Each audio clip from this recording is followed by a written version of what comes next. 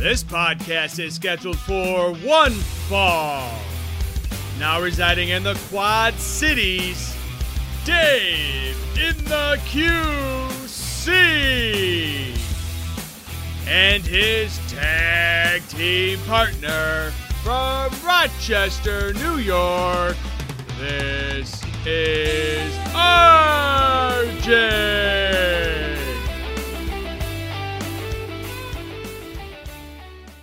Today's episode is presented by Away Travel. Quite simply, Away makes everything you need for your trip away. Away started with the perfect suitcase, then built from there, creating a range of travel standards developed from the travel stories of friends and seatmates. The pieces aren't smart, they're thoughtful, with features that solve real travel problems. To give the whole world access to better travel standards, Away took the direct-to-consumer approach to lower prices, and the quality is guaranteed. Your Away suitcase will be with you for your life. We are teaming up with Away and Podgo to give you the best deal on premium luggage by going to podgo.co/away. That's podgo.co/away. Away Travel, here to make your journey seamless.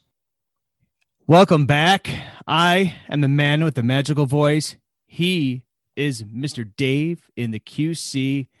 Dave, what's up, man? How are things with you? It might help if you get it off of mute. Let's try that again. Heard little girls screaming in the background, so I muted it. And you forgot. Damn kids. No, it was a long night. We got my 7 and 5-year-old, obviously, little girls, and then we had another 7-year-old spending the night last night. So it's been one of them nights. Kids up early, up late, didn't get much sleep, is what it is.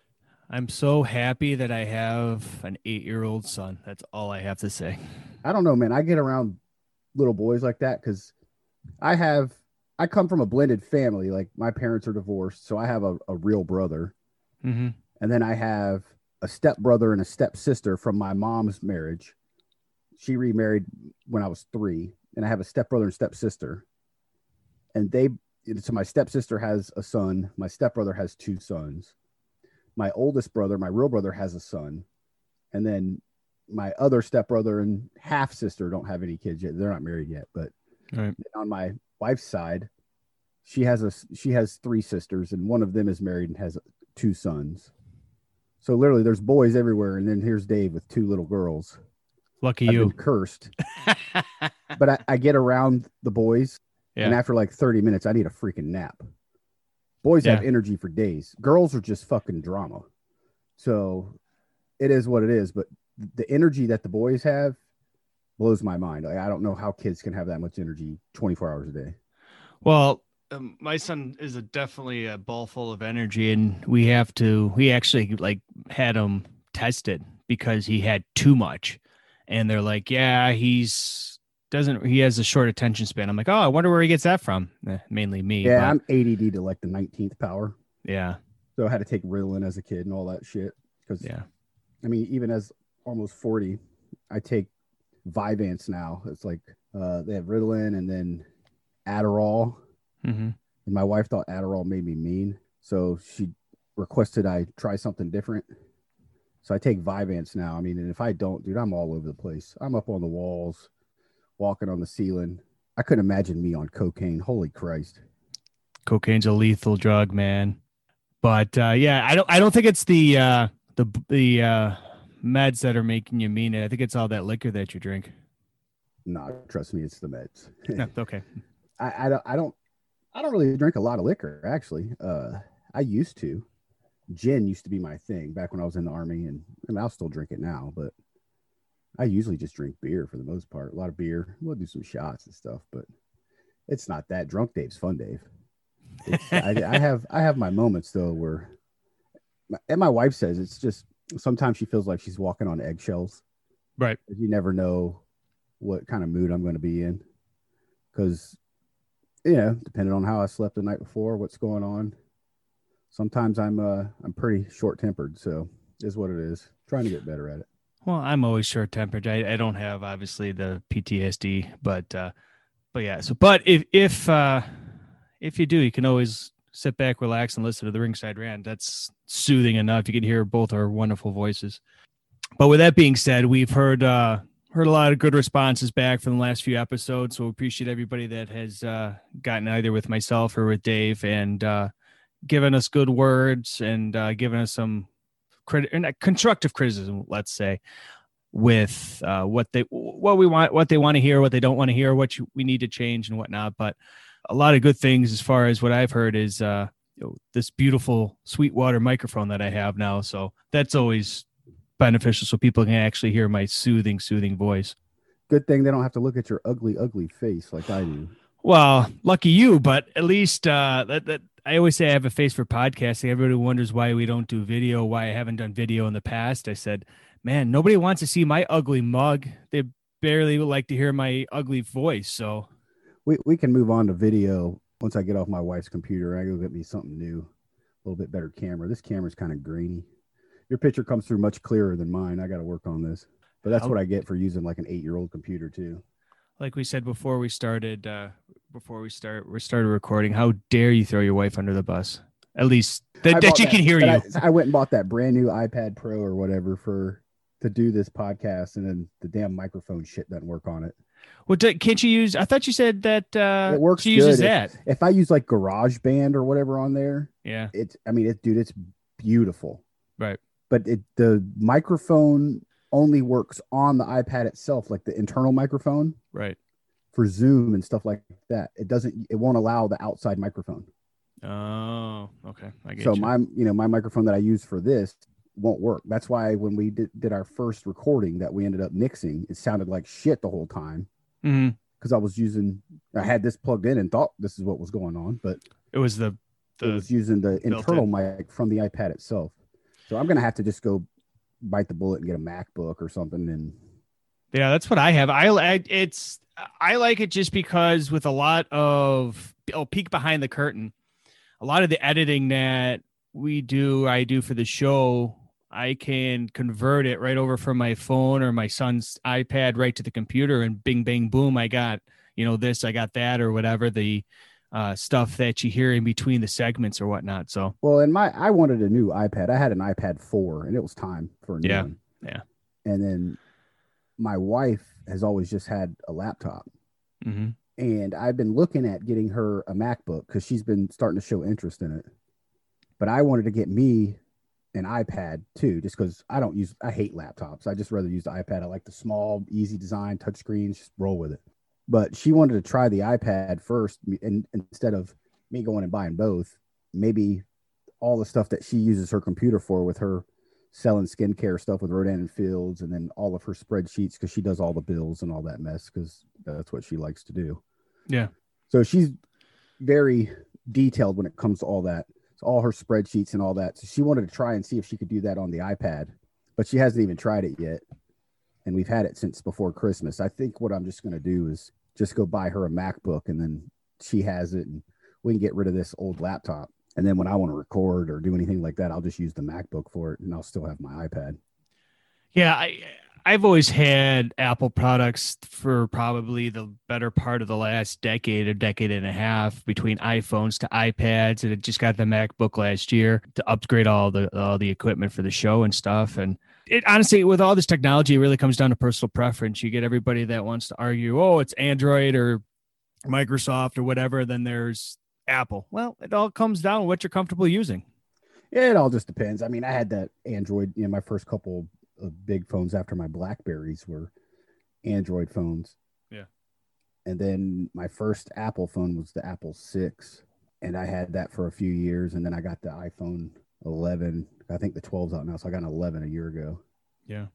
Because I think I got the 11. Once you switch from Android to Apple and you get used to it, it's fine. It took a little while to get used to, because they're different, but I mean, it doesn't matter whichever one I use. I use it, I get used to it, I move on. I just think Apples are a little bit more secure. They don't seem to get viruses or anything like that, and I kind of like that. You look at these old laptops we have and stuff, and how just shitty they get and everything like that. My My iPad 4 is still flawless. The only problem is that you can't down after a certain operating system comes out, you can no longer upgrade it anymore. So all the new apps that start coming out, you're getting old versions of because that can't be upgraded anymore. And that sucks. That's the stuff that sucks. You start spending all this money on these things, and then in a couple of years they become obsolete because you can't download the new operating systems. Yeah, that's the bad part about it, because I think I've had a bunch of conversations with other people that are Android people or went from Apple to Android or whatever. They're like, yeah, I think Apple knows when your phone is too old because everything stops working. I'm like, I don't think that's it. It's just a matter of how you use it. I'm always on my phone all the time, and my wife makes fun of me because of it. But I keep telling her, I said, well, if I'm not on my phone, I don't make money. So with that being said, the one thing that has been money has been Mr. Rich Palladino. So let's go up to the ring for our opening contest. Ringside Rant fans, it is now time for RJ and Dave to throw down their opinions on what's hot around the world of professional wrestling, sports, and pop culture, and is scheduled for a 10-minute time limit. It's the opening contest. All right. So, Dave, opening contest this week. We're going to start off. We talked briefly last episode about the Royal Rumble. We saw Edge win. This week, just like it seems routine, where the winner goes from one show to another and saying, hey, I want to face you. I want to face you. We saw Edge do that, planting seeds on Raw, NXT, and SmackDown for potential matches at WrestleMania.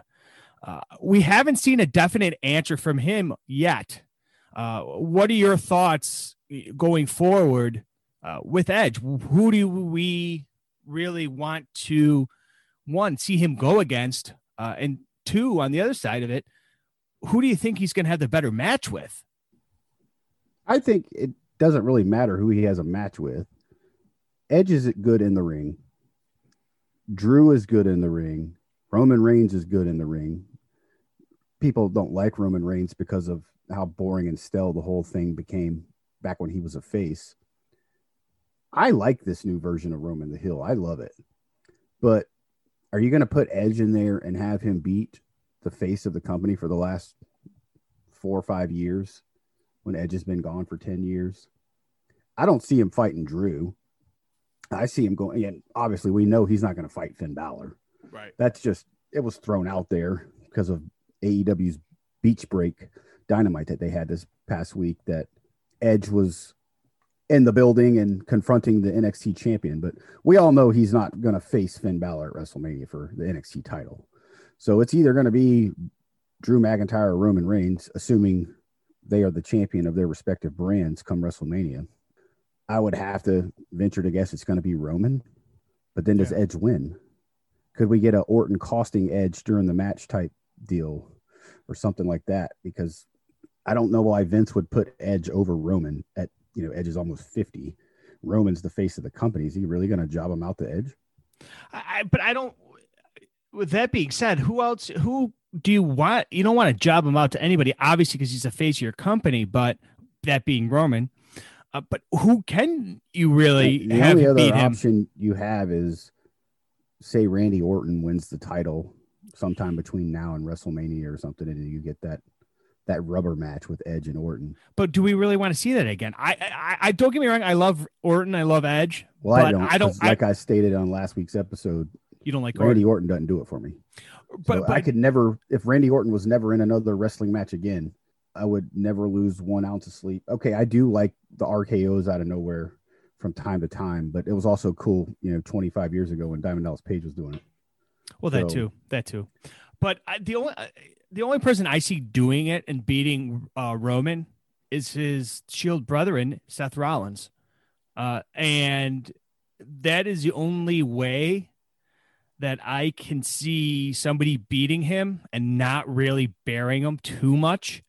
Because then you can have a long feud like he's had with Kevin Owens. I love the Kevin Owens and Roman feud. I would have liked to have seen KO go over at Royal Rumble. Me too. I predicted that. I thought he was going to, but with that one spot there with those handcuffs, that kind of shot themselves in the foot anyways. But Well, that should have been how we went over. right. Well, So, right, but, exactly. See, I don't see Seth being the one now because he came back as a heel. Had he come back as a face, I could see it, but he's still doing the Messiah gimmick. But I like the heel Seth Rollins. I like the heel Seth Rollins a lot better than the face Seth Rollins. But I think I've always had this opinion as of late, as far as being a wrestling fan. Earlier in my wrestling fandom, hey, you're either a face or you're a heel. I think it all depends on the story that you tell. You could have two faces, two heels going against each other and still tell a good story and still get over. Well, it could, and it's a shame that we don't get that more often. But I think we could get that with Rollins and Reigns because they're so good. Well, but the problem is now is they're on. Well, I guess Rollins is on SmackDown now, isn't he? Yeah, he just came back to SmackDown. Well, he was originally on SmackDown, but he was on Raw originally. But yeah. when they did the draft, he went to SmackDown. I forgot about that. Yeah, and then he came back. He left soon after. Yeah, because Becky had the baby.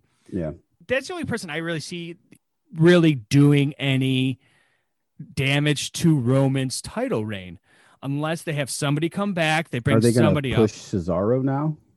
I sure as hell hope so.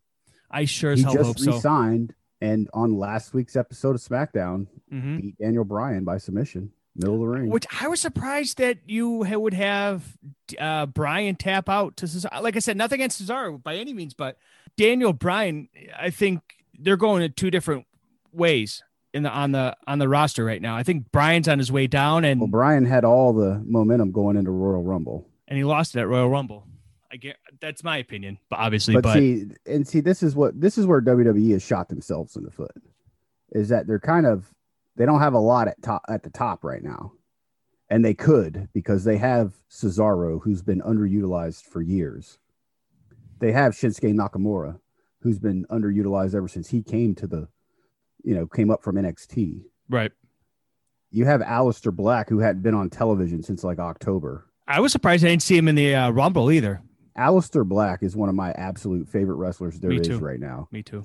And the fact that WWE can't get it right with him and how he's not being pushed to the moon. It's criminal. Absolutely blows my mind. Same with Andrade. Yeah. Dude is money. So you go back and look at NXT with Andrade, Aleister Black, Shinsuke Nakamura. I mean, that was awesome. Awesome main events in NXT with those guys. Look at even Bobby Roode. Now that he's tag champ with Ziggler. Bobby Roode has no business being in a tag team, a thrown together tag team at that, because that's what WWE does, just throw shit on the wall and see what sticks as a tag team. And then, you have tag teams that come up and then you break them apart to put them in another tag team. Like they broke up Otis and Tucker. Why? They broke up the Iconics. Why? It's stuff like that makes zero sense. Well, with the Iconics, soon one of these days, Street Profits they'll be broken up too. For what? I think with the Iconics, I think the better. And then I like Billie Kay, but I just don't think she has any. She is a national treasure, but I think Billie Kay's providing a better story right now than Peyton Royce is. But Billie Kay stuff from the Royal Rumble was freaking comedy gold. Well, exactly. That's what the Iconics have been. They're not serious. But they need to be together. When they were the women's tag team champions, they were money. That was perfect for them. Right. But they break them up and then put them in a different tag team. Well, that's stupid. Nobody wants to see Peyton Royce and Natalia Hart. Yeah, or what's her face? Neidhart. Southern Billie Belle. Kay is part of the Riot Squad. What? Doesn't make any sense. It's stupid. Well, I just think they're just Liv Morgan left the Riot Squad, and now she's back with the Riot Squad. She's a good singles wrestler. Just to put her back in the Riot Squad. I would pay a lot of money to see Liv Morgan and Billie Kay, Peyton Royce in a feud. I'd pay a lot of money just to see Liv Morgan and Peyton Royce. It doesn't matter. Well, that too, but that's a conversation for another time. and we could get that over too. But yeah, I don't. I really see him going against Edge going against Roman. I think that's where the better match is. I don't want to see him against Drew. I think. Who do we get against Drew then? At this point, throw it against the wall and see what happens. Because you got to think it's going to be the Fiend and Randy Orton. They're going to have some kind of feud. Bring back Lesnar. Where the hell is the Fiend? Who knows? I have no idea. I haven't heard anything as what's going on. I haven't seen anything. I haven't seen anything. The only thing we've seen is the stuff with Orton and Alexa. I know, but I mean, they're keeping the feud going. Right. But right. I haven't heard anything like outside of wrestling, like real life. Wyndham Rotundo, what's he doing? Why is he off? Why are they giving him a break right now? Right. Because I was pretty sure he was coming back at Royal Rumble, but that didn't happen. That would make too much sense. So something that kind of made sense to me was Adam Cole and Roderick Strong losing to Ciampa, Tommaso Ciampa, and Timothy Thatcher in the Dusty Rhodes Classic. I really like it because it opens up so many different questions for them. Are they staying in NXT? Is Undisputed Era through? Are they moving up to the main roster? What says you, Dave? What do you think's going on with Undisputed Era? I'm not really sure. I would like to see the Undisputed Era move up to the main roster as the Undisputed Era. I kind of miss the whole, having multiple superstars together and, some sort of team. My only fear, though, is that Vince would totally misuse them because of the size they are. They're not big guys. They're not going to overpower anybody. They're not going to win any bodybuilding contests or anything like that. And we all know what kind of guys Vince prefers. Right. Look what you have as champion right now. I got Roman Reigns and Drew McIntyre. They're two big dudes. Right. Adam Cole is a superstar anywhere in the world. Wherever he goes. And the fact that he would be completely misused on a main WWE roster is just, it's mind numbing. But it goes back to the Aleister Black, Andrade, Shinsuke Nakamura type, argument that we've had. So I don't really know. I mean, I think they fit best in NXT right now because of the mindset of NXT and how, Triple H is willing to make the smaller guys champions. But I'm sure some of these guys eventually want to go out there and get the big paychecks because the guys in NXT aren't getting paid like the guys on the main roster. I don't care what they say. If it's, the NXT is considered the main roster or whatever, they're not paying those guys what they pay the main roster. They might be paying Finn Balor, but they're not paying everybody else like that. Right. And I think it boils down to, and I agree with you as far as Adam Cole, but it's a matter of, okay, what do we want? Do we want to have 10-star matches in the Tokyo Dome type things, or do we want to be making a crap ton of money by the wheelbarrow full up on the main roster? They can make money with anybody they push. Right. But I mean, the individual, the fans to get behind Daniel Bryan to get that thing going. CM Punk was money. He's not a huge dude. Yeah. So, I mean, Adam Cole is smaller than your average wrestler or whatever. But there's no reason why guys like Kyle O'Reilly or Roderick Strong, and because Adam Cole's so good and he's been a main eventer in any promotion he's been in, so include him, there's no reason why they can't main event the scene on a normal WWE roster. Shawn Michaels wasn't huge. Bret Hart wasn't huge. I think they were lucky coming after the whole steroid era. That whole deal with Hogan and all them. But you can live with these guys being your champion. And I think I really wish we could have gotten a run out of Finn Balor as Universal Champion had he not hurt his shoulder. And to see what truly happened. Because I think they literally did it right with him. They had him go over clean on Roman on Raw. Roman had the whole Adderall thing anyway and got suspended. But he went over clean on Roman. He went over clean on Seth to win the belt. But unfortunately, tore his labrum in the process. And then gets buried after that. Like, that's his fault. So I wish we could have gotten a Finn Balor run as Universal Champion to actually see what Vince could do with him. And because that's unfortunately what happens. Dolph Ziggler won the title but had a concussion, and he's never been in the title scene again since. Right. Like, why does Vince, if somebody gets hurt on something weird, and you've worked however many years and not had any issues, but you become champion and get hurt and you give up on him immediately? Why? If Roman gets hurt, he doesn't get given up on, but only the small guys do. Yeah, because he doesn't see the worth in them if they get hurt. Like a Roman's or like a Roman or Brock or it's Drew. One thing if you get hurt week in, week out, but just a one-time freak injury and you're done, stupid. Right, but I'll say this, and we can put this to rest. But I think we're going to see the feud within the Undisputed Era between now and WrestleMania. And then at WrestleMania weekend, we're going to see some sort of feud match to blow off the Undisputed Era, and then we're going to see them come up to the main roster the night after WrestleMania. I think this year's going to be the year. Everybody's been saying over the last couple of years, oh, the Undisputed Era is going to come up. The Undisputed Era is going to come up.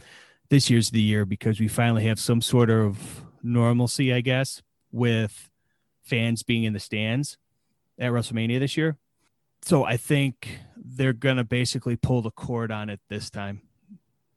We'll see. I mean, I think they need to come up, but NXT needs to get their due. You're having another 2-night WrestleMania. There better be some damn NXT matches on that card. I think I think they're starting to see the writing on the wall where they know that NXT is the more superior brand. But I hope you're NXT right. Talent in the Royal Rumble. Men's. The women's on the men's side. The men's side. The women's had women because they don't have 30 women on the main roster anyway. Right. But you had NXT go over clean over everybody a year and a half ago at the Survivor Series when they did everything was NXT versus Raw versus SmackDown. Mm-hmm. And then NXT has not been seen since on a main roster pay-per-view. So you can't tell me that their main roster, if they're not in none of them are in any Royal Rumble matches. They don't have any matches featured at any other pay-per-view. And they only have their special NXT takeovers. So how can you consider them part of the main roster?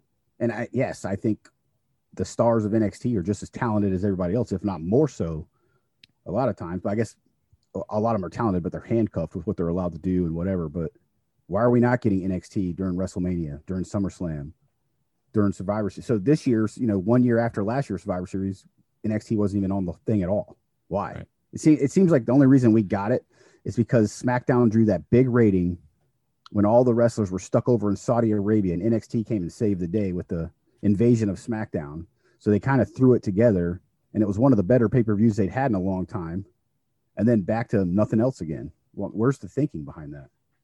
I think just trying to make the main roster look strong, unfortunately, but we'll have to wait and see what's going on with the next few months between now and WrestleMania. Hopefully we'll see some sort of answer for that. It is now time for Rants and Raves. Thanks again to Mr. Rich Palladino for that great introduction. It is now time, Dave, for the Rants and Raves, one of my favorite segments on the show. And from what I can tell, a lot of people out there that listen to the show, they like us ranting and raving. Trying to throw a little bit of a curveball this week into Rants and Raves. What is your most iconic film of all time? Teenage Mutant Ninja Turtles. Which one? Nah, I'm just kidding. Although, I when it comes to movies, I'm a different breed. I like a lot of movies. And I like a lot of movies that people are like, that movie was terrible. What are you talking about? That movie was awesome. Just because you didn't like it doesn't mean it's terrible. But I like movies from, one of my favorite movies of all time, Step Brothers. And anytime I ever see that movie on, I'll watch it. But I would have to say my most iconic film and one of what I think is one of the greatest films of all time is Shawshank Redemption. Morgan Freeman was amazing in that movie. Tim Robbins was amazing in that movie. And the whole story was just incredible. How it all played out with the warden and everybody else and everything that happened to him, being falsely accused and sent to prison, dealing with the rape and everything that happened in prison and everything with the, the whole warden and the taxes and the whole story of how he got himself out. And then they end up in Mexico or wherever at the end. That is always one of my favorite movies. And I guarantee you every year, I watch it every year at some point just because it's on TV or something and I see it and I stop and I have to watch the movie. Absolutely love that movie. And I never even saw it till probably 10 years ago. It was the first time I ever saw it. Yes, around the same, because that was 94, I believe it came out. And that's one of those movies, whenever it's on for me, I always watch it.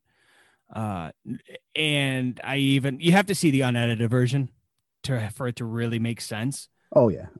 Because when you see the edited version, whether it be on broadcast TV or not, but you have to see the unedited version because then everything starts to it makes sense a little bit more. But my most iconic, when I think iconic, something that changes time, changes the business, a la like wrestling. My most iconic film of all time is The Wizard of Oz. And a lot of people go, why is that? That's got to be, it's a kid's movie. It's a kid's movie. Yes and no. It's a fantasy movie. But in 1939, when this movie came out, there was nothing like this. It was black and white. When you have a movie that goes from black and white to color, that's changes the movies, changes film from that point forward. I liked The Wizard of Oz as a kid. I haven't seen it in years and years and years. And I don't think I could probably sit through it now. Probably bore me to death. But I was cool with it. But to me, something like The Sound of Music is better than The Wizard of Oz. You got to look at it this way. They had a budget for this. I did a lot of research on this because I didn't want to butcher this movie and like do any disrespect to this movie because I like it so much.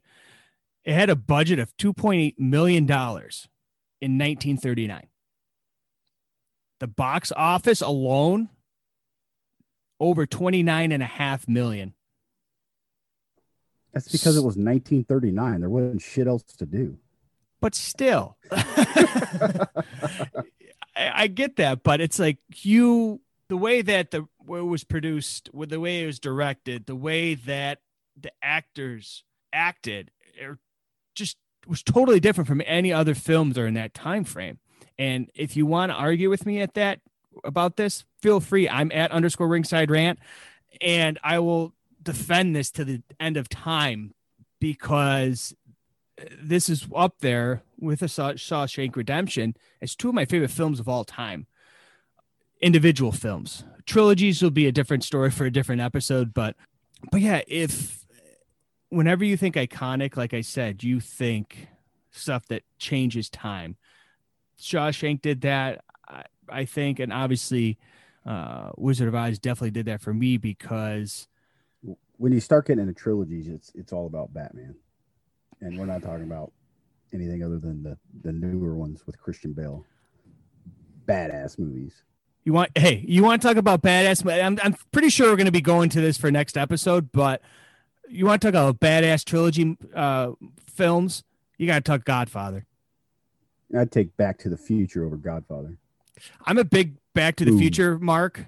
As a lot of people out there know, I rock the Saved by the Pod Back to the Future shirt, but for that specific reason. But Godfather was just that much. I think I hate saying it because I love Back to the Future and whenever it's on, but Godfather is that for me. But like I said, that's a different. I'd take all the Jurassic Park movies over Godfather. Oh, God, bite your damn tongue.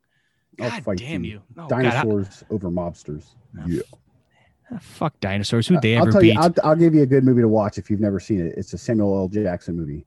It's called Unthinkable. And it's amazing. I'll check it out later. There's a terrorist and they have him captured and he's an interrogator. And the stuff he does to this guy trying to get information about when this bomb and stuff's going to go off. Watch Unthinkable. If anybody out there hasn't seen the movie Unthinkable and you can stomach some of that stuff, watch it. It's incredible. So I'll say this, and then we'll get on to the next rant and rave. But screw dinosaurs. Who'd they ever beat? Well, they only lost to a comet. That was it. It's not fair. We'd lose to a comet too. I'll take the comet over anything any day. So, anyways, you like that segue, don't you? I like dinosaurs. They're cool. I don't like Barney, though. Fuck that guy. So with that, let's go to our next topic. Dave, what do you got? So if you've been following AEW at all, you know, there's a women's eliminator tournament for the number one contender for the AEW Women's Championship. We finally got the 16 names of the women in this tournament. You have a Japan side and you have an American side. Who do you have as your winner and why? I think the winner is going to come from the U.S. side. I don't think we're going to get a winner from the Japanese side. One name that I didn't see on this list that you sent me, Dave, Chris Statlander's not on this list. I don't know if she's still hurt or she's not ready. I know she's been doing a lot of rehab. I thought she might have been ready by now, but the one name that I see on this list on the U.S. side that I just said that's going to come from the winner's going to come from that side, Anna Jay. Dark horse, pun intended, dark order of this tournament. I think they did. Are you being serious right now? I am. Anna Jay? Yep. Get out of here. She's not winning anything. I guess we'll have to wait and see. I don't think Serena Deeb. My only other one was that I thought was going to win was Serena Deeb, and I don't think they're going to have her go over. I definitely don't think they're going to have Britt Baker go over because they would have done it by now. Ty Conti's another possibility. Thunder Rosa, I'll bring that up because I know she's your girl. I think that they've been giving her a raw deal, and I think it's going to continue. Yeah, I do too. I don't really get the whole thing. If Britt Baker doesn't go over in this tournament and it's, anybody other than Thunder Rosa, I don't know what AEW is thinking. And it's not because I'm a Thunder Rosa mark or anything like that, which I am. But hey, I don't understand why Thunder Rosa has, already faced Shida, lost. She lost her NWA title to Serena Deeb. She now lost to Britt Baker. And what's the whole point? Why do they have Thunder Rosa in there, who is one of the most over women stars outside of WWE and all of wrestling? They bring her in. They have the weakest women's division of any. Obviously NXT, WWE, Raw or SmackDown. The AEW women's division is complete trash compared to that. You have somebody like Thunder Rosa that you can build your division around. And what are you doing with her? Nothing. So I don't get it. She puts on good matches. I don't think her match with Britt Baker was very good the other night. And nothing against Britt Baker. The match that I saw with Thunder Rosa and Priscilla Kelly a few months back. Hard-hitting action. That was a great match. It's there. Thunder Rosa can do great matches. Her matches with Serena Deeb were awesome. Allison Kay. The match with Allison Kay. So, it's there.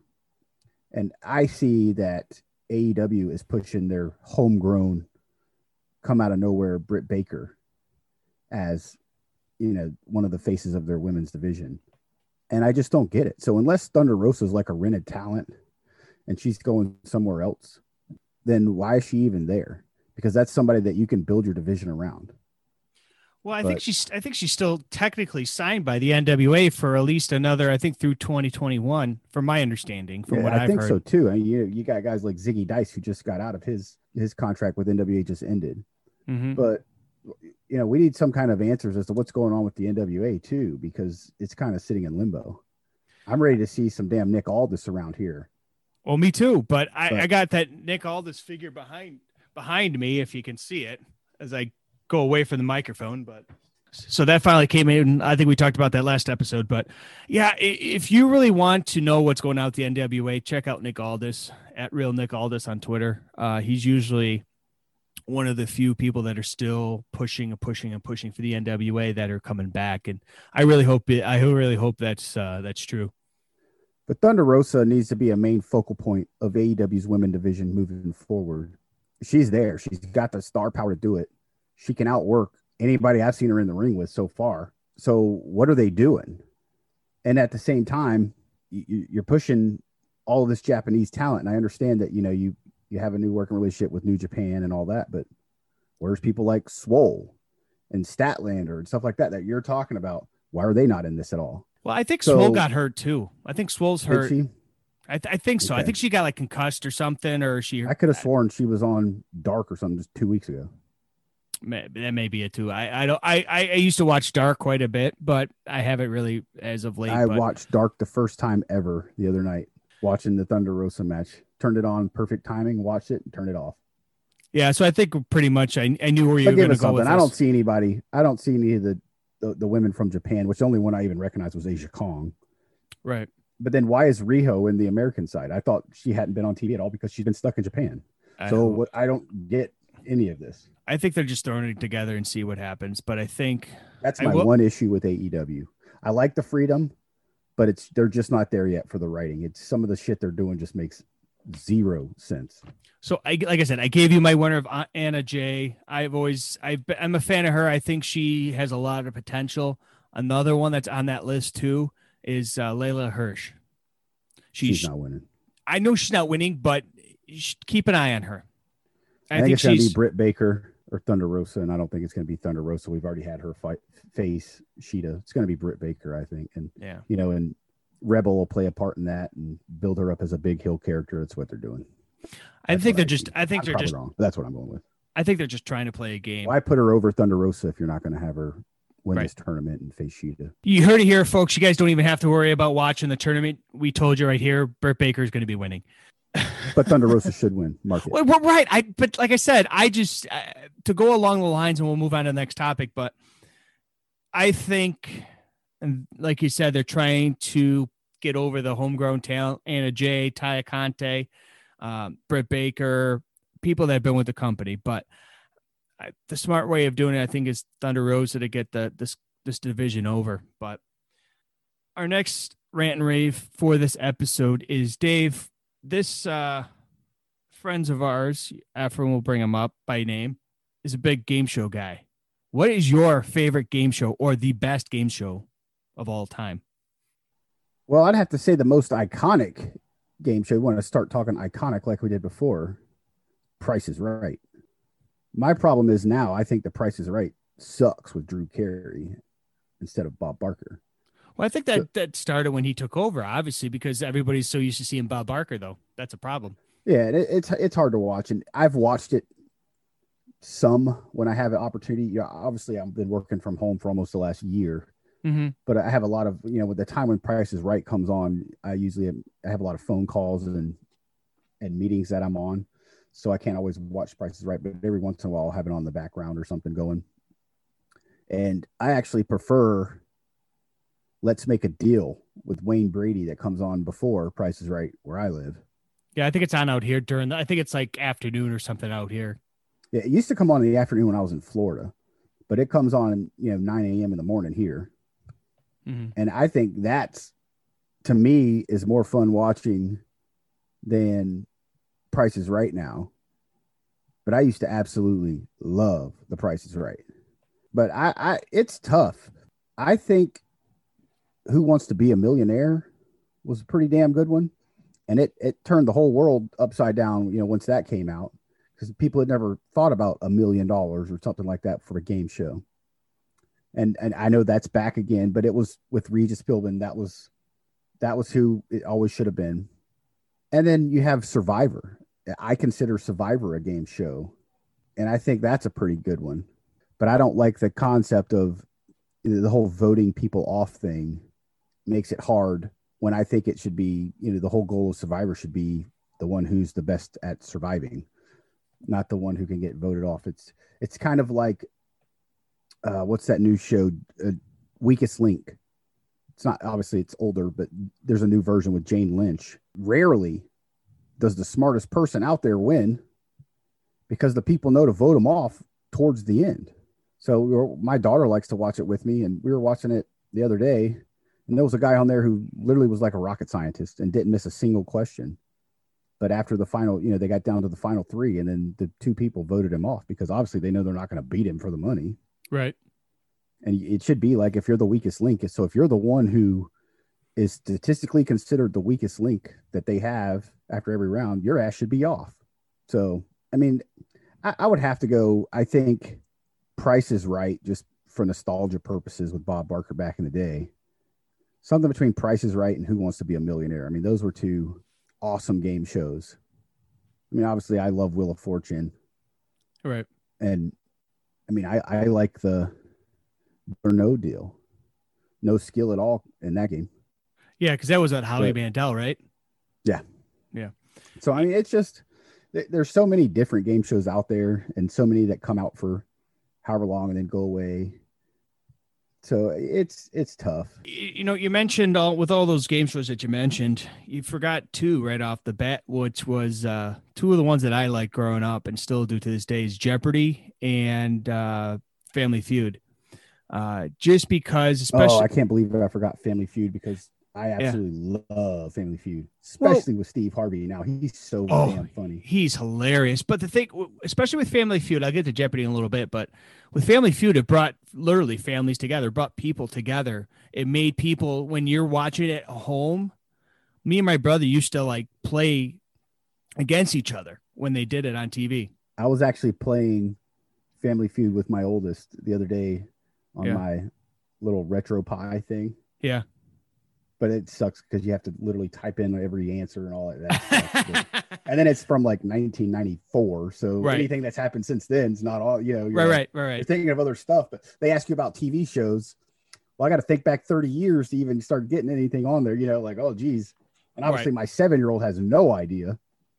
Well, and with Jeopardy too is I used to have a Jeopardy game, a Jeopardy sports game on my Super Nintendo. I like Jeopardy, but the problem is, I mean, it's fun to watch or whatever, but the average person doesn't know the vast majority of those answers or questions or however you want to say it with Jeopardy. Right. So a lot of it's you're just listening. You're like, what the hell is he talking about? Well, Jeopardy was the first time when I played a rib on my parents, or more so my mother, back in the day, where you recorded the old VHS tapes of an episode of Jeopardy, and I studied that son of a bitch for probably a week or two, and I bet my mom that I could get every question correct, and it was like $20 or something.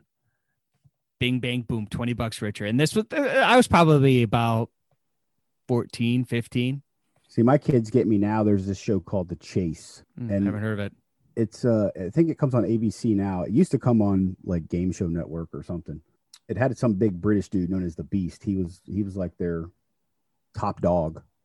And now they have 3 trivia guys on it, and Ken Jennings is one of them, and 2 guys I've never heard of. Okay. So it's just random as to which trivia guy you get. So there's like 3 or 4 people. I think it's 3 people, and they have to answer a series of questions in 2 minutes, and then they get $10,000 for every answer or something like that.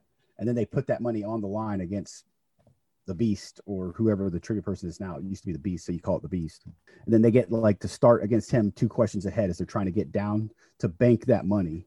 And then he's trying to catch him. And if he catches them, he takes it over. And then they have to win the money at the end by beating him. And it's a fun show to watch, but it'll never be a huge hit because the money, they're fighting for $100,000 or something, not $1 million. Yeah. Yeah, but I think a lot of people, to put a lid on this, but I think a lot of people nowadays, they're come up with game shows are just trying to outdo a lot of the classics like we mentioned in the segment. I think like that new one, The Wall or whatever. Doesn't make sense. Plinko on steroids. Exactly. It doesn't make sense. I think they're just trying to relive the past too much when they're just trying to, I'd say, just be unique and get a new game show out there to be popular. But what's our next topic there, Dave? Next topic. Amateur tough man competitions. Last night I ordered Rough and Rowdy 13 put on by Barstool Sports. The main event was supposed to be Billy Football versus former Major League Baseball player Jose Canseco. There were 20 fights over the course of the night. Every other one was pretty much amateur guys going in there. Some of these guys obviously had never boxed a minute in their life. It's a complete shit show, and it is the most awesome television I think I've watched in years. By far the best $20 I've ever spent. Give me your take on tough man competitions and how big of a bitch Jose Canseco is.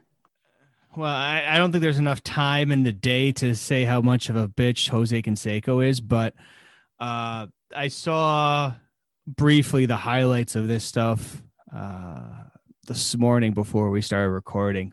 A lot of people were shitting on it as far as this is the worst thing that I could spend $20 on. I said, I'm thinking to myself, I'm like, why? It's $20. Who cares? But anyways, amateur tough man. It's not something that I can definitely do. It's always something that you'll see on ESPN currently or back in the day. And I always enjoyed watching it because you get these big burly dudes, a lot bigger than you or I, doing the stuff that just it's unreal. And I've always enjoyed watching them. I've never obviously participated in them, obviously, as you can look through my screen and I look like I need some steroids from Jose Canseco. But anyways, beside the point, Tough man contests are just unique in itself. I like the what was the one that you had? It was like decathlon or something. We actually had to like swim, and was that part of the tough man, or was that something else? Oh, that's like a triathlon or decathlon. But it was more of like it was like Tough Man-esque. I can't remember what the heck the name, but I don't know. I've ever seen Tough Man is just amateurs going in and boxing for a couple rounds. And remember they did a celebrity boxing one time. Yeah. Because I remember Joey Buttafuoco beat the shit out of China and Screech beat up somebody. Rest in peace, Screech. But this thing last night was funny in every way imaginable. And then you get there, you know, obviously they used Jose Canseco as the name to draw people in. Right. And then that fight lasted all of 20 seconds with Jose Canseco getting hit a couple times and falling to the ground and feigning a shoulder injury, saying he tore his shoulder training. Defending himself 3 months ago when they agreed to this fight a month ago. So he obviously bitched out. And It looked like, you know, going into it, I'm like, Jose Canseco is going to kill this guy. And then obviously the night draws on and you're like, wait a minute, this is going to be pretty fun to watch. And then Jose Canseco just completely bitches out because he knows he's going to get murdered. So I think he went in there legit and then took a couple hits and was like, nope, I'm out. And then used this as his little scapegoat. And I was a huge Jose Canseco fan growing up. The Bash Brothers, watching him with the athletics. Dude's a complete joke now. And literally, I hope we never hear or see anything of him again, because giving people like that any kind of props for anything should be criminal, because he's a complete grade A bitch. I cannot say it any better than that, Dave, but I'm going to try. Growing up on the East Coast, a lot of the West Coast games I never really got to see unless they played the Mets or the Yankees or Atlanta or one of the East Coast teams.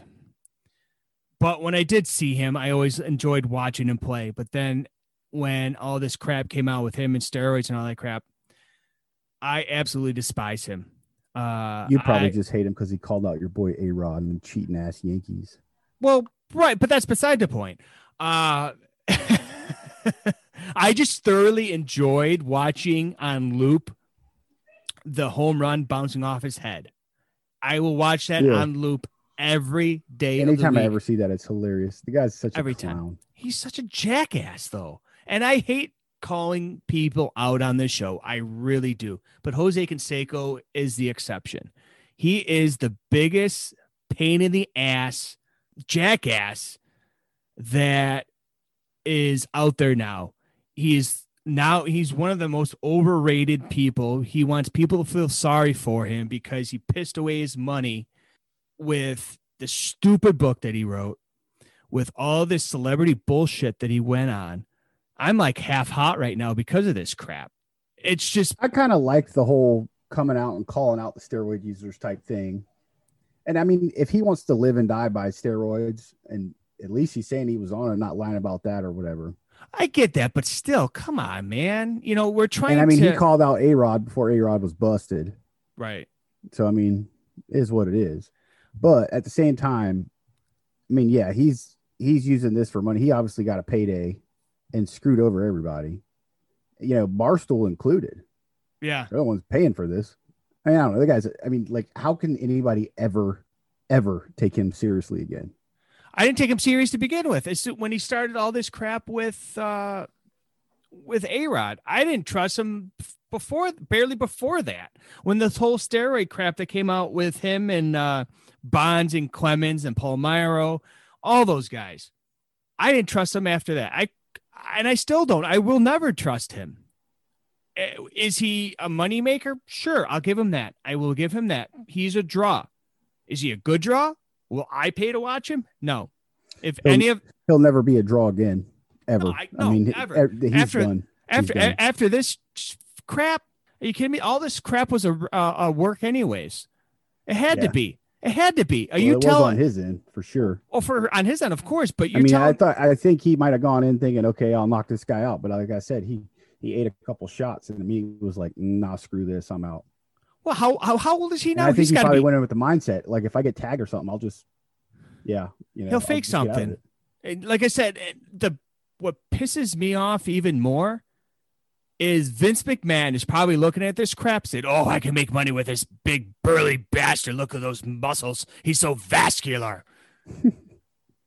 Are you freaking kidding me? Are you kidding me? Let's just put it this way: the whole world needs to be done with Jose Canseco.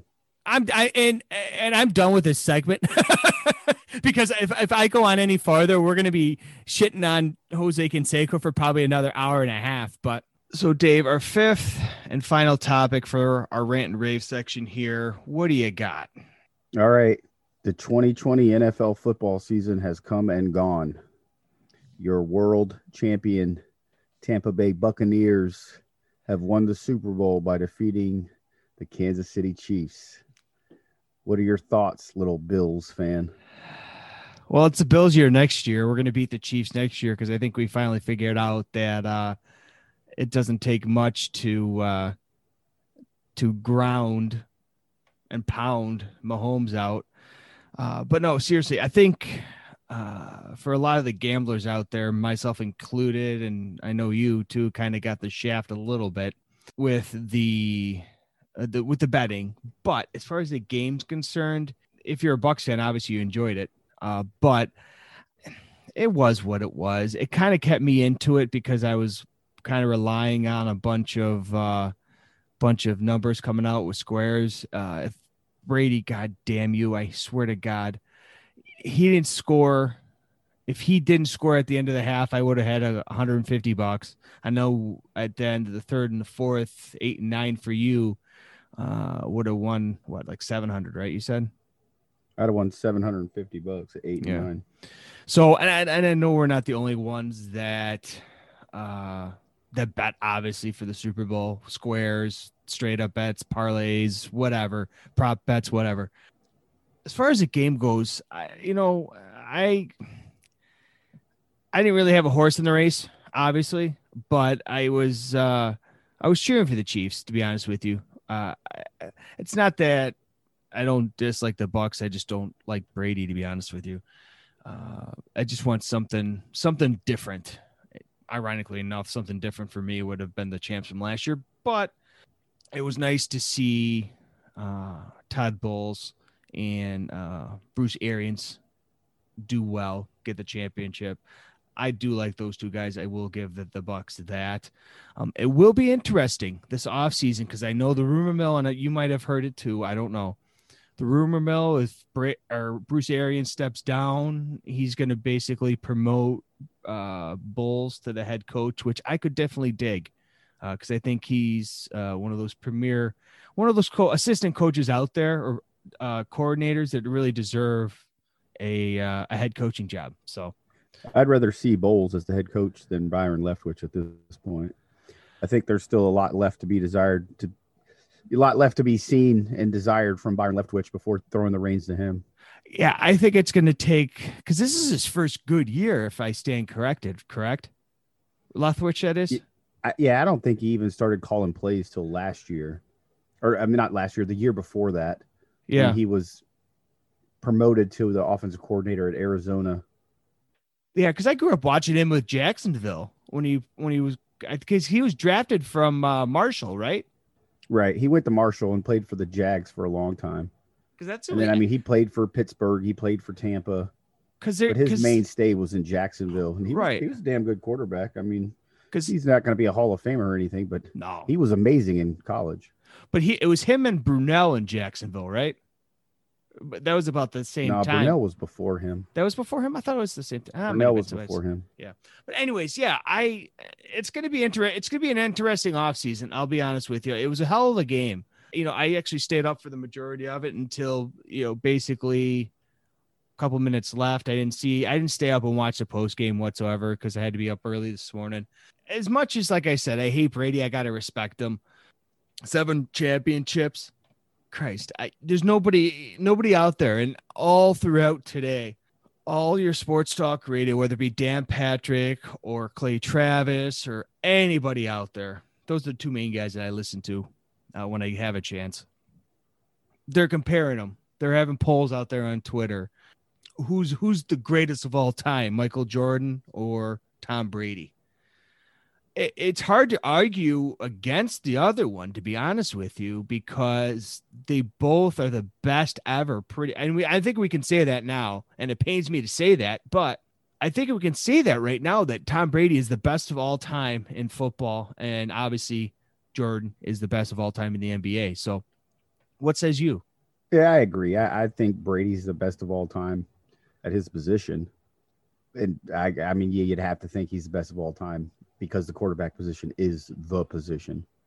And of course, I think Jordan is the GOAT of all athletes. Yeah. So it's tough though, because they're different sports. They're run different. You know, there's 5 men on the field. There's 11 men on the field. And some people are comparing Serena Williams. Completely different though. I get that, but I agree wholeheartedly that it's Jordan and Brady.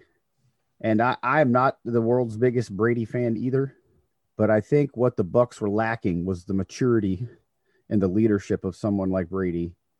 Right. And I think that really played a big part into this, and not the boneheaded mistakes that Winston had made the previous year. And I mean, he never had anything like he had the previous year. Right. But I would have much rather have seen the Bucs win that Super Bowl with Winston than with Tom Brady. But I'm not going to throw away a Super Bowl win because I've been a Bucs fan since I moved to Tampa in 1995, and they've been my end-all be-all. And for the last 18 years, they've absolutely sucked, and it sure is good to finally have something that actually looks like a football team out there competing. And then what that defense did last night was absolutely incredible. Because the defense they had last night was, like you said, absolutely incredible. And it reminds me so much of the time that they last won the Super Bowl with that amazing defense that they had with Warren Sapp, John Lynch, Derek Brooks, and it just Rondé Barber, Simeon Rice, right? Greg Spires. But I think that you started to see the turning of the teams that won the Super Bowl when Tampa won the last one, because you got to see that defensive won Super Bowls, them, Baltimore. Yeah, because the year before Pittsburgh. that was the Ravens had won it the year before that with that defense that they had. But this was a little bit more. I honestly I would have preferred the Tampa defense, because that was Gruden, right? Yeah, that was Gruden's first year in Tampa. So, but it was basically Dungy's team. Yeah, Dungy left, but Gruden couldn't get rid of Monty Kiffin. So Monty Kiffin was the defensive coordinator through the Dungy years, who built that defense up and ran the Tampa 2. Mm-hmm. And he had his own contract with the Bucs. So Gruden coming in couldn't get rid of him, nor would he anyway. But Kiffin had his own deal there. And he was legendary. I hated seeing him go when he left to go to Tennessee in college with his son Lane. That was a little bit different. I mean, it's a different time. They could play a little bit more physical style football then. And you can't, like these days, you just can't get what a lot of those guys could. So that Ravens defense and that Bucs defense, 02, 03, I mean, those were some good teams right there defensively. They didn't have much on the offense, but they didn't need to. So they had just enough offense to win games. And the defense scored so many points that it didn't matter. Well, your offense only had to score 14 to 21 points or something, and your defense scored another 1 or 2. And especially at that time, you didn't need that much to score. You're not going to score like a 50 burger or something on somebody, possibly, but the odds weren't in that favor. But it goes to the question has to be asked is this team going to stick together? Whether are the players going to stick around and take the pay cut to win, or are they going to go somewhere and get paid? Well, it broke today that Mike Evans has offered to restructure his huge contract in order to help keep the team together for another run.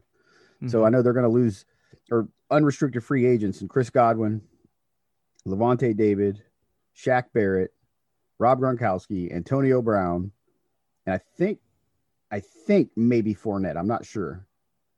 Possibly. But I know the first 5 are. You hate to lose any of them. Chris Godwin didn't play a factor at all last night in that football game. But I think he's somebody that the Bucs need. They can't lose Godwin and Brown. They need at least one of them. Yeah. But I would like to see them both come back. If you have that same core with the same 3 receivers, you have 3 really good tight ends on the Buccaneers. So that's where I think O.J. Howard would be the odd man out. Right. Keep Cameron Brate because you can keep Brate a lot cheaper than you can keep Howard. And Howard's always injured, so I don't know why I keep him. It pains me that the Buccaneers drafted him instead of Dalvin Cook because we've all seen what Dalvin Cook's been, and holy shit, he's electric. Well, you watched last night's game, and Fournette, it was like the Fournette of old when he was at LSU. Yep, Fournette looked really good. So, I could see them moving on and getting rid of Ronald Jones if they have to, but I don't think Ronald Jones takes up much cap space either. So, it all depends. But you also have to take into account, I would hold that defense together. Keep David there, keep Shaq Barrett there, keep that defense intact because that defense kept you, obviously you have Brady there that's going to score points, but, you got him for another year like we talked about. Go into this draft, man. Go get a running back because I think that's where they need, if there is a gaping hole in that organization right now, it's running back because you got Fournette. Fournette's not a spring chicken anymore. Get rid of Jones, get somebody in there. You still have Fournette. He can still go next year. Have somebody learn from him. It's a hell of a guy to learn from, obviously. Or even get get one of these rinky-dink quarterbacks or something that you think you can get in there or something, and then have Brady tutor him. And I don't know. I don't want some young quarterback. If you're going to go for a quarterback, give it a couple years, trade up in the draft, and get a top 10 pick. Yeah, but you also see the likelihood of a Dak Prescott happening. They're so few and far between. Or Tom Brady. It's just it doesn't really happen. Most of these guys are going to be your early picks that you have to get, and you're going to hit some, you're going to miss some. I don't know. I'd be interested to see if in a year or two the Bucs don't go after Aaron Rodgers. I saw a stat last night. Aaron Rodgers' tenure in Green Bay is coming up. Oh, it's going to come soon. Somebody. Well, they got that. So he doesn't got. He's got a year or two left. That's it. But it was interesting. And he's going to go somewhere else. That Brady beat Breeze, Rodgers, Mahomes in this playoffs. And don't forget that dominating Washington Redskins quarterback from the XFL. Oh, him too. I don't even remember who's. I don't know. But even just those 3 perennial Hall of Famers, legitimate Hall of Famers, Mahomes, first ballot Hall of Famers. Easily. And it goes to show you that we talked about it either the episode before or whatever, or maybe it was even just off air. Don't bet against Brady. That was my first mistake. I'm sure people are made a lot of that same mistake this year too, but it's going to be an interesting offseason. Like I said, there's going to be a lot of moving parts. There's going to be a lot of people on the move, a lot of quarterbacks on the move, and it'll be interesting to see where these people land. I think right now, do you see Tampa getting to the Super Bowl again next year? If the team returns, I can see it. Yeah. Do you see Kansas City right too, now, or no? The odds that came out today is Kansas City's the favorite at a 5-1 to win the Super Bowl. And I want to say Buffalo, Green Bay, and Tampa were tied for second at 9-1. Yeah. But I'll take those odds right now because with Drabel coming back in Buffalo, which I'm surprised that he didn't get a head coaching job, and I'm surprised the dude from Kansas City, Bieniemy, Eric Bieniemy. I'm surprised he hasn't got. Bieniemy's got some baggage from a few years ago. I thought so too, but I couldn't remember. But it's been like 20 years. Yeah. So it should, by now, it should be forgiven. You know what I mean? It's not like he committed murder or anything, but he's got some baggage. You know how the NFL, some of those owners are just, they don't want to see that kind of stuff, especially when it's the face of your organization, like the head coach. So, but I'd like to see him get his due because I think it's past time that he get a head coaching job. No, exactly. I agree 100%. So early prediction, we'll revisit this hopefully at this time next year. Who are you predicting right now to be in the Super Bowl next year? Super Bowl next year Would be what, 56? We'll shoot for your prediction this year. Bucks we'll go Buffalo and Bills. Tampa. I still say I want to see, but it really just depends on who comes back to Tampa. Tampa's got a lot of holes that can leave. Well, and I think that's a lot of organizations have that too. But as much as I want to see Brady back there for try to get that 8th championship, I'm still going to go with my Bills. I got to do the homer pick, obviously. But I honestly think that next year is going to be their year to get there. But I still say the LA Rams, man. They made a lot of. It may not have been the most popular move with Stafford, but it's going to be a make or break year because, especially in LA, I think Stafford's good, but I think Stafford's stats are so padded because Detroit has never run the ball. He's never had 1,000-yard rusher. He's never had shit. We're gonna see what he does. The ball. Well, but he has that arm. So though. we're gonna see. Yeah, I mean, I think he's a good dude and a good quarterback. But we're going to see if he's elite and is as good as what people think he is. I mean, he's obviously not old, but he's been in the league a while. Yeah. So we're going to see. It's going to be either boom or bust with him. That's for sure. So, well, I mean, if he doesn't hit for them, I mean, they're giving up a lot for him. So it's definitely going to be boom or bust. Yeah, they're giving up a lot of draft picks. Plus, obviously, it also, you see where Deshaun Watson ends up. He could end up somewhere at like a Chicago or something like that, and everything could change quickly. I'm still saying that Watson's going to Miami, man. I think he wants to stay in the South. I don't think he goes to Miami. You don't think so? Well, we'll wait and see. I know, obviously, we'll probably touch on it when it does happen, but let's go back up to the ring with Mr. Rich Palladino. The following contest is scheduled for 10 minutes and revolves around you. It's listener questions. Hey, what's up, ladies and gents? It's the Yeti from the Irish Whip Podcast, and my question for the Ringside Rant and the fans. Why can't male Japanese sports entertainers ever really get over in the WWE? I mean, Shinsuke is there. We just saw a former WWE superstar in Kenta show up in AEW. So is it writers? Is it universe? Is it the translation from the New Japan style into the WWE? I guess my question is, really is, why can't a male Japanese sports entertainer ever really get over? Outside of NXT, we're talking main roster, SmackDown, and Raw. Why is it so difficult for a male superstar to get over in the WWE?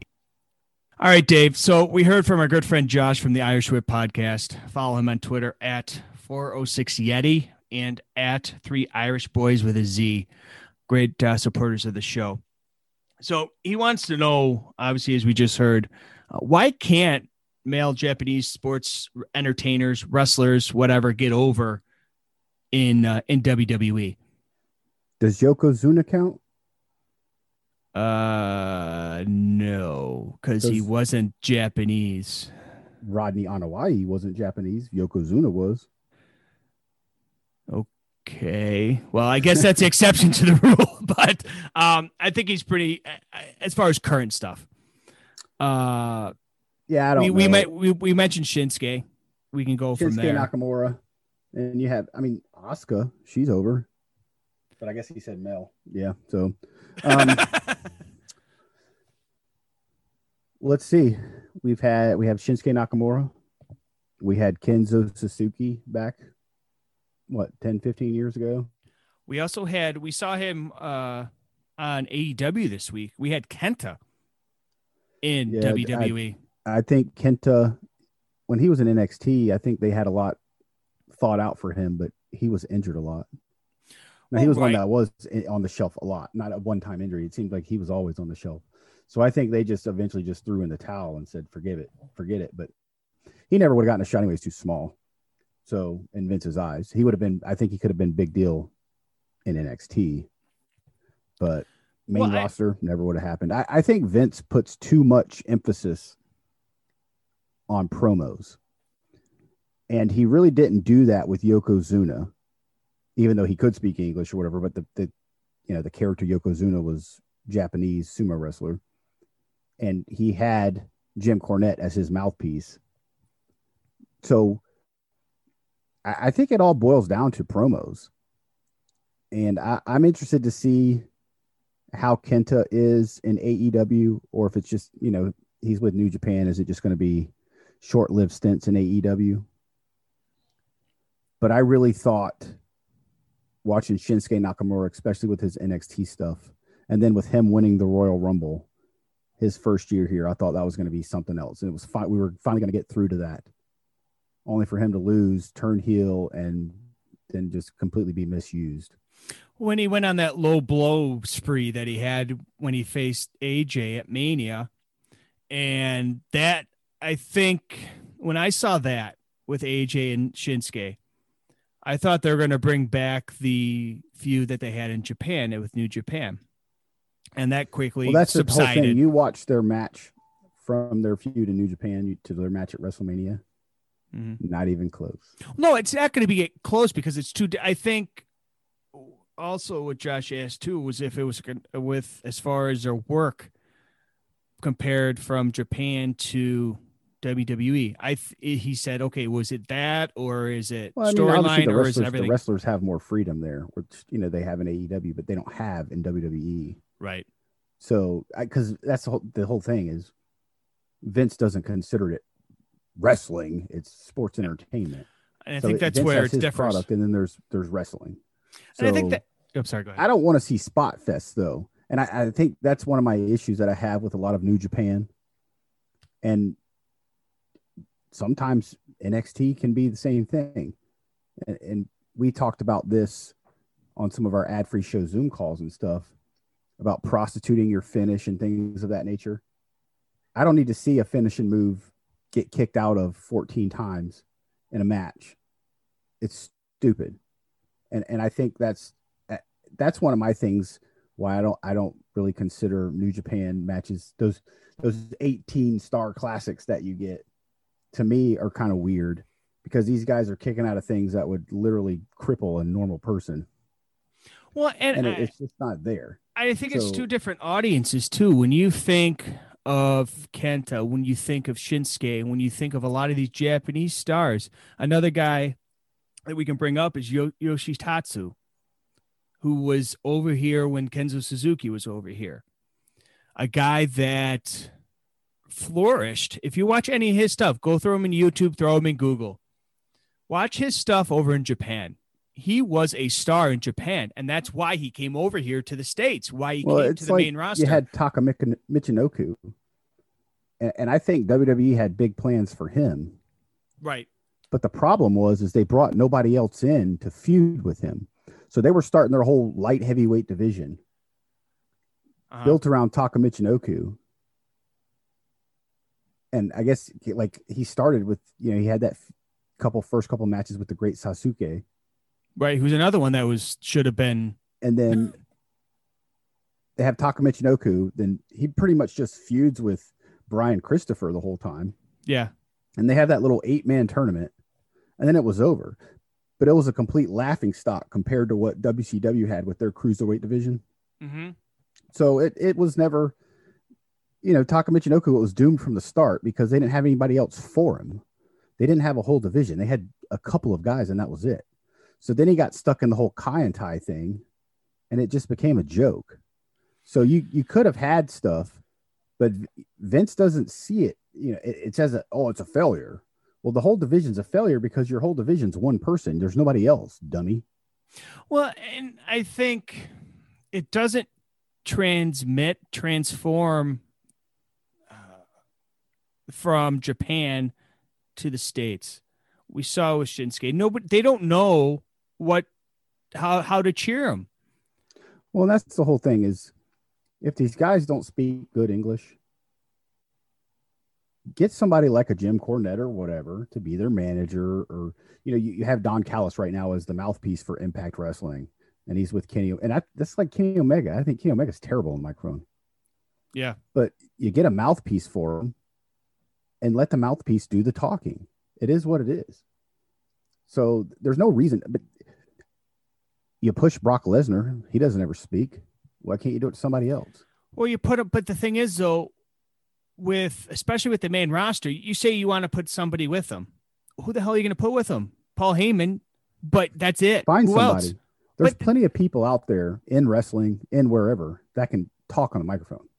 I understand that, but who the hell are they going to do? They can't find anybody. That's the problem. They have the one, oh crap, it's going to escape my head. There was a manager down in NXT. And not Malcolm Blivens. That's who I'm talking about. Yeah. He is a fantastic guy on the microphone. Fantastic. Another guy, the old Robert Strauss. But I'm saying that you can find somebody in wrestling. I mean, in the entire world in wrestling, you can find mouthpieces for these guys.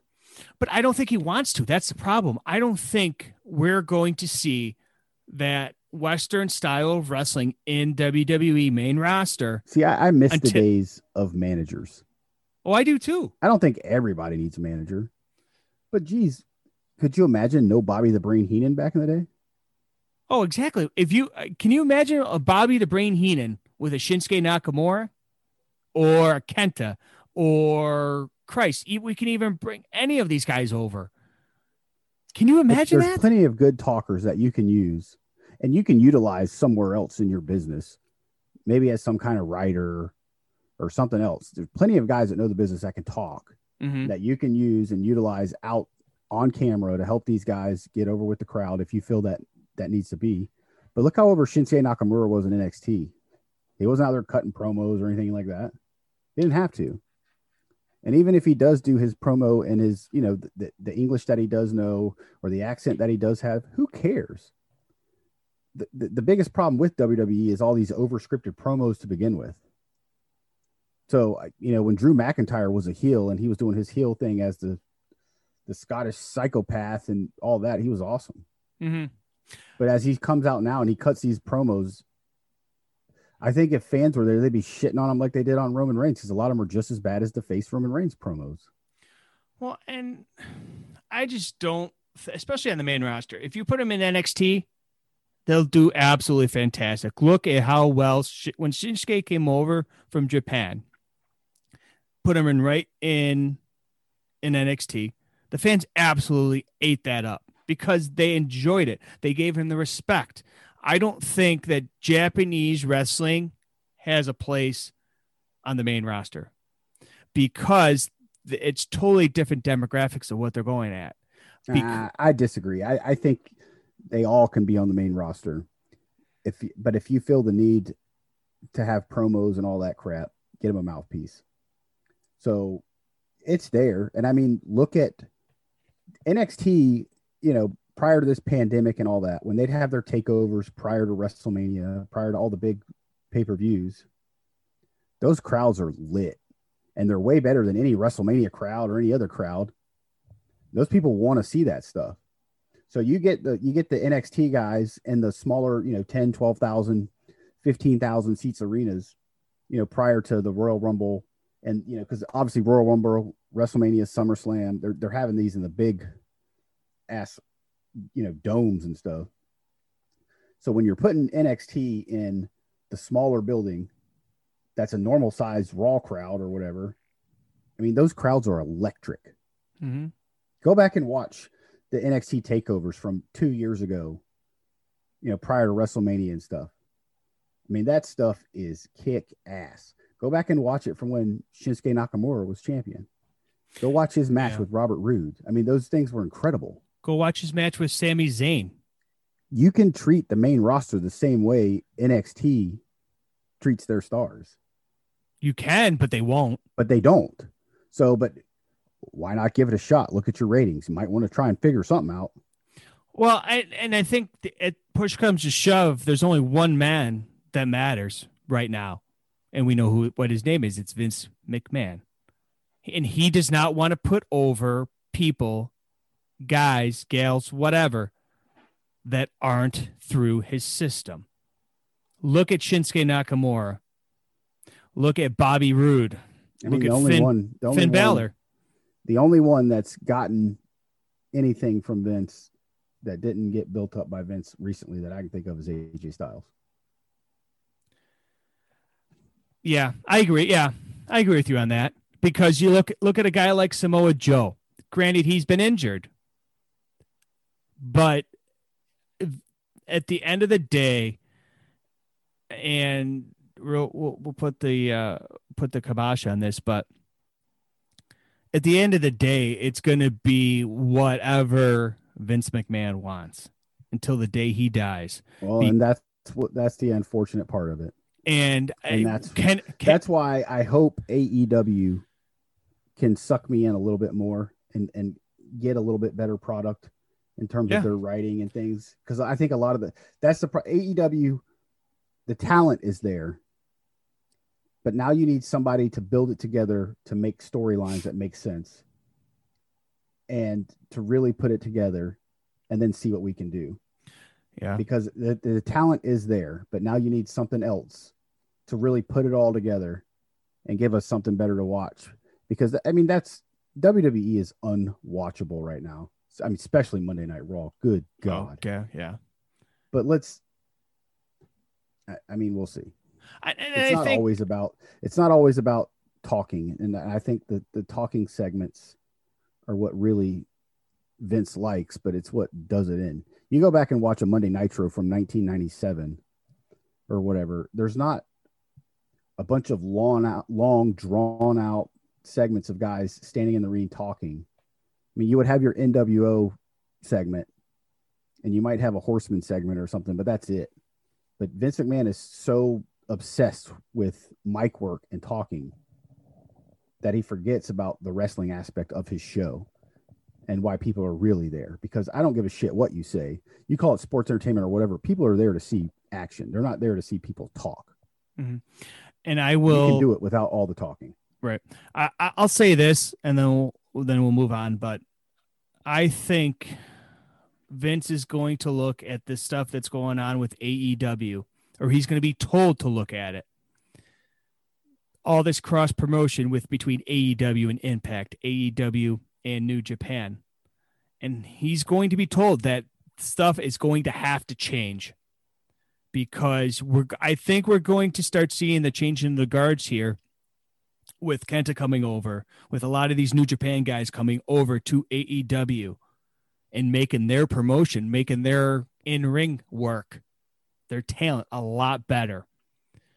And we saw it when AEW came out, the WWE product got a little bit better.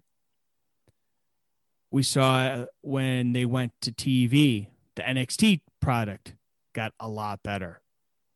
So I think that's going to be what's going to happen in the near future with the main roster, is they're going to see this cross promotion people that are being brought into AEW will cause AEW to be better, and thus will have a trickle down effect, making the WWE roster, main roster, a lot better, and as well as NXT. So we want to thank Josh from the Irish Whip podcast for that great question. Follow him on Twitter at 406 Yeti, as well as at 3 Irish Boys with a Z. All right, ladies and gentlemen, it is time for the main event of this wonderful episode. I have the honor of introducing the man, the myth, the legend. He's Dave in the QC. If you don't know him by now, you damn well better get used to it and get to know him. Dave, what's on your mind, man? What's on my mind this week, RJ? I got a little something to get off my chest. The main event this week is brought to you by none other than the man himself, Jose, or Joe, or Just Joe 1997, or whatever you want to call his ass. You want to be a friend, Joe? Be a friend. You want to troll for internet clout? You can eat a dick. I've been doing podcasting here on Ringside Rant for about a month now. I'm enjoying this new experience and trying to better myself, not only in podcasting, but in everything I do. And I'm the first to admit that I still have a long way to go and a lot to learn. Now, when it comes to sports, I love nothing more than trash talking with my friends, and especially my friends that are fans of rival sports teams. However, you have to always remember trash talk goes both ways. If you can dish it out, your ass better be able to take it. However, Jose, or just Joe, or as I like to refer to you as the modern day bipolar Bastion Booger with a lisp and a slight suntan, you don't get to talk shit all week and then be a dick and try to drag down my show, which is completely different than why you're fucking mad in the first place. You got your panties all in a bunch just because the Tampa Bay Buccaneers and Tom Brady, who I don't give a shit about, won the Super Bowl, and your little sorry-ass Packers aren't there. Now, of course, RJ and I have had some growing pains trying to get this show up and going as I'm brand new to podcasting. But you're not going to throw down on Twitter and start talking shit about something where I have text from you talking about how great we're doing just because you want to try and be an internet fucking cool guy. Sorry, but at this point, I haven't gone out and purchased thousands of dollars worth of shit because I don't know exactly where I want to go with this. There's still a lot for me to learn, and before I go out and buy a bunch of things, I'm going to figure it out. So while you're out delivering McDonald's and Applebee's to those of us who don't feel like leaving our house, I'm sorry you're so lonely that driving in your car and making videos on your phone that get single digits views is what you consider a great day. I go out and try and be good to everybody that I know and take care of my family and then have fun on top of that. And I have zero qualms in telling you you can kiss my ass. I met you in Vegas through a friend and thought you seemed like an okay guy, just a little bit lonely. Hell, I met Dougie. I met Hoop. I met JD Hoop. I met Rotella. I met Luck and a whole lot of other motherfuckers that weekend too out in Vegas. And none of them seem to have any kind of issues like you do. The difference between you and all of them is none of them seem to have sub-adult mental capabilities and try to get on Twitter to start some bullshit to look cool.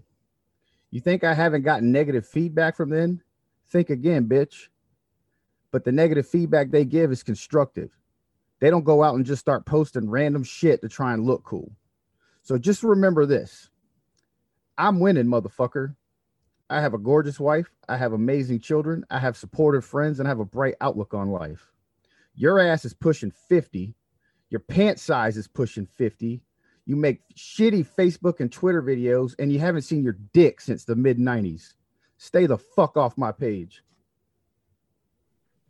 And on that note, we want to thank you guys for listening to this week's episode of the Ringside Rant. You can follow me on Twitter at _Ringside Rant as well as on Instagram. You can follow him at Dave in the QC. If you're not already, you better start right now. To go over and follow us all across all your major podcasting platforms, including Full Press Coverage and the new platform that we are on now, iHeartRadio. So head over there, download that app as well, and check us out on there as well. Some great music and sports talks and podcasts as well. So, Dave, outside of that, you got anything else to plug before we close shop for this episode? As always, go Bucks.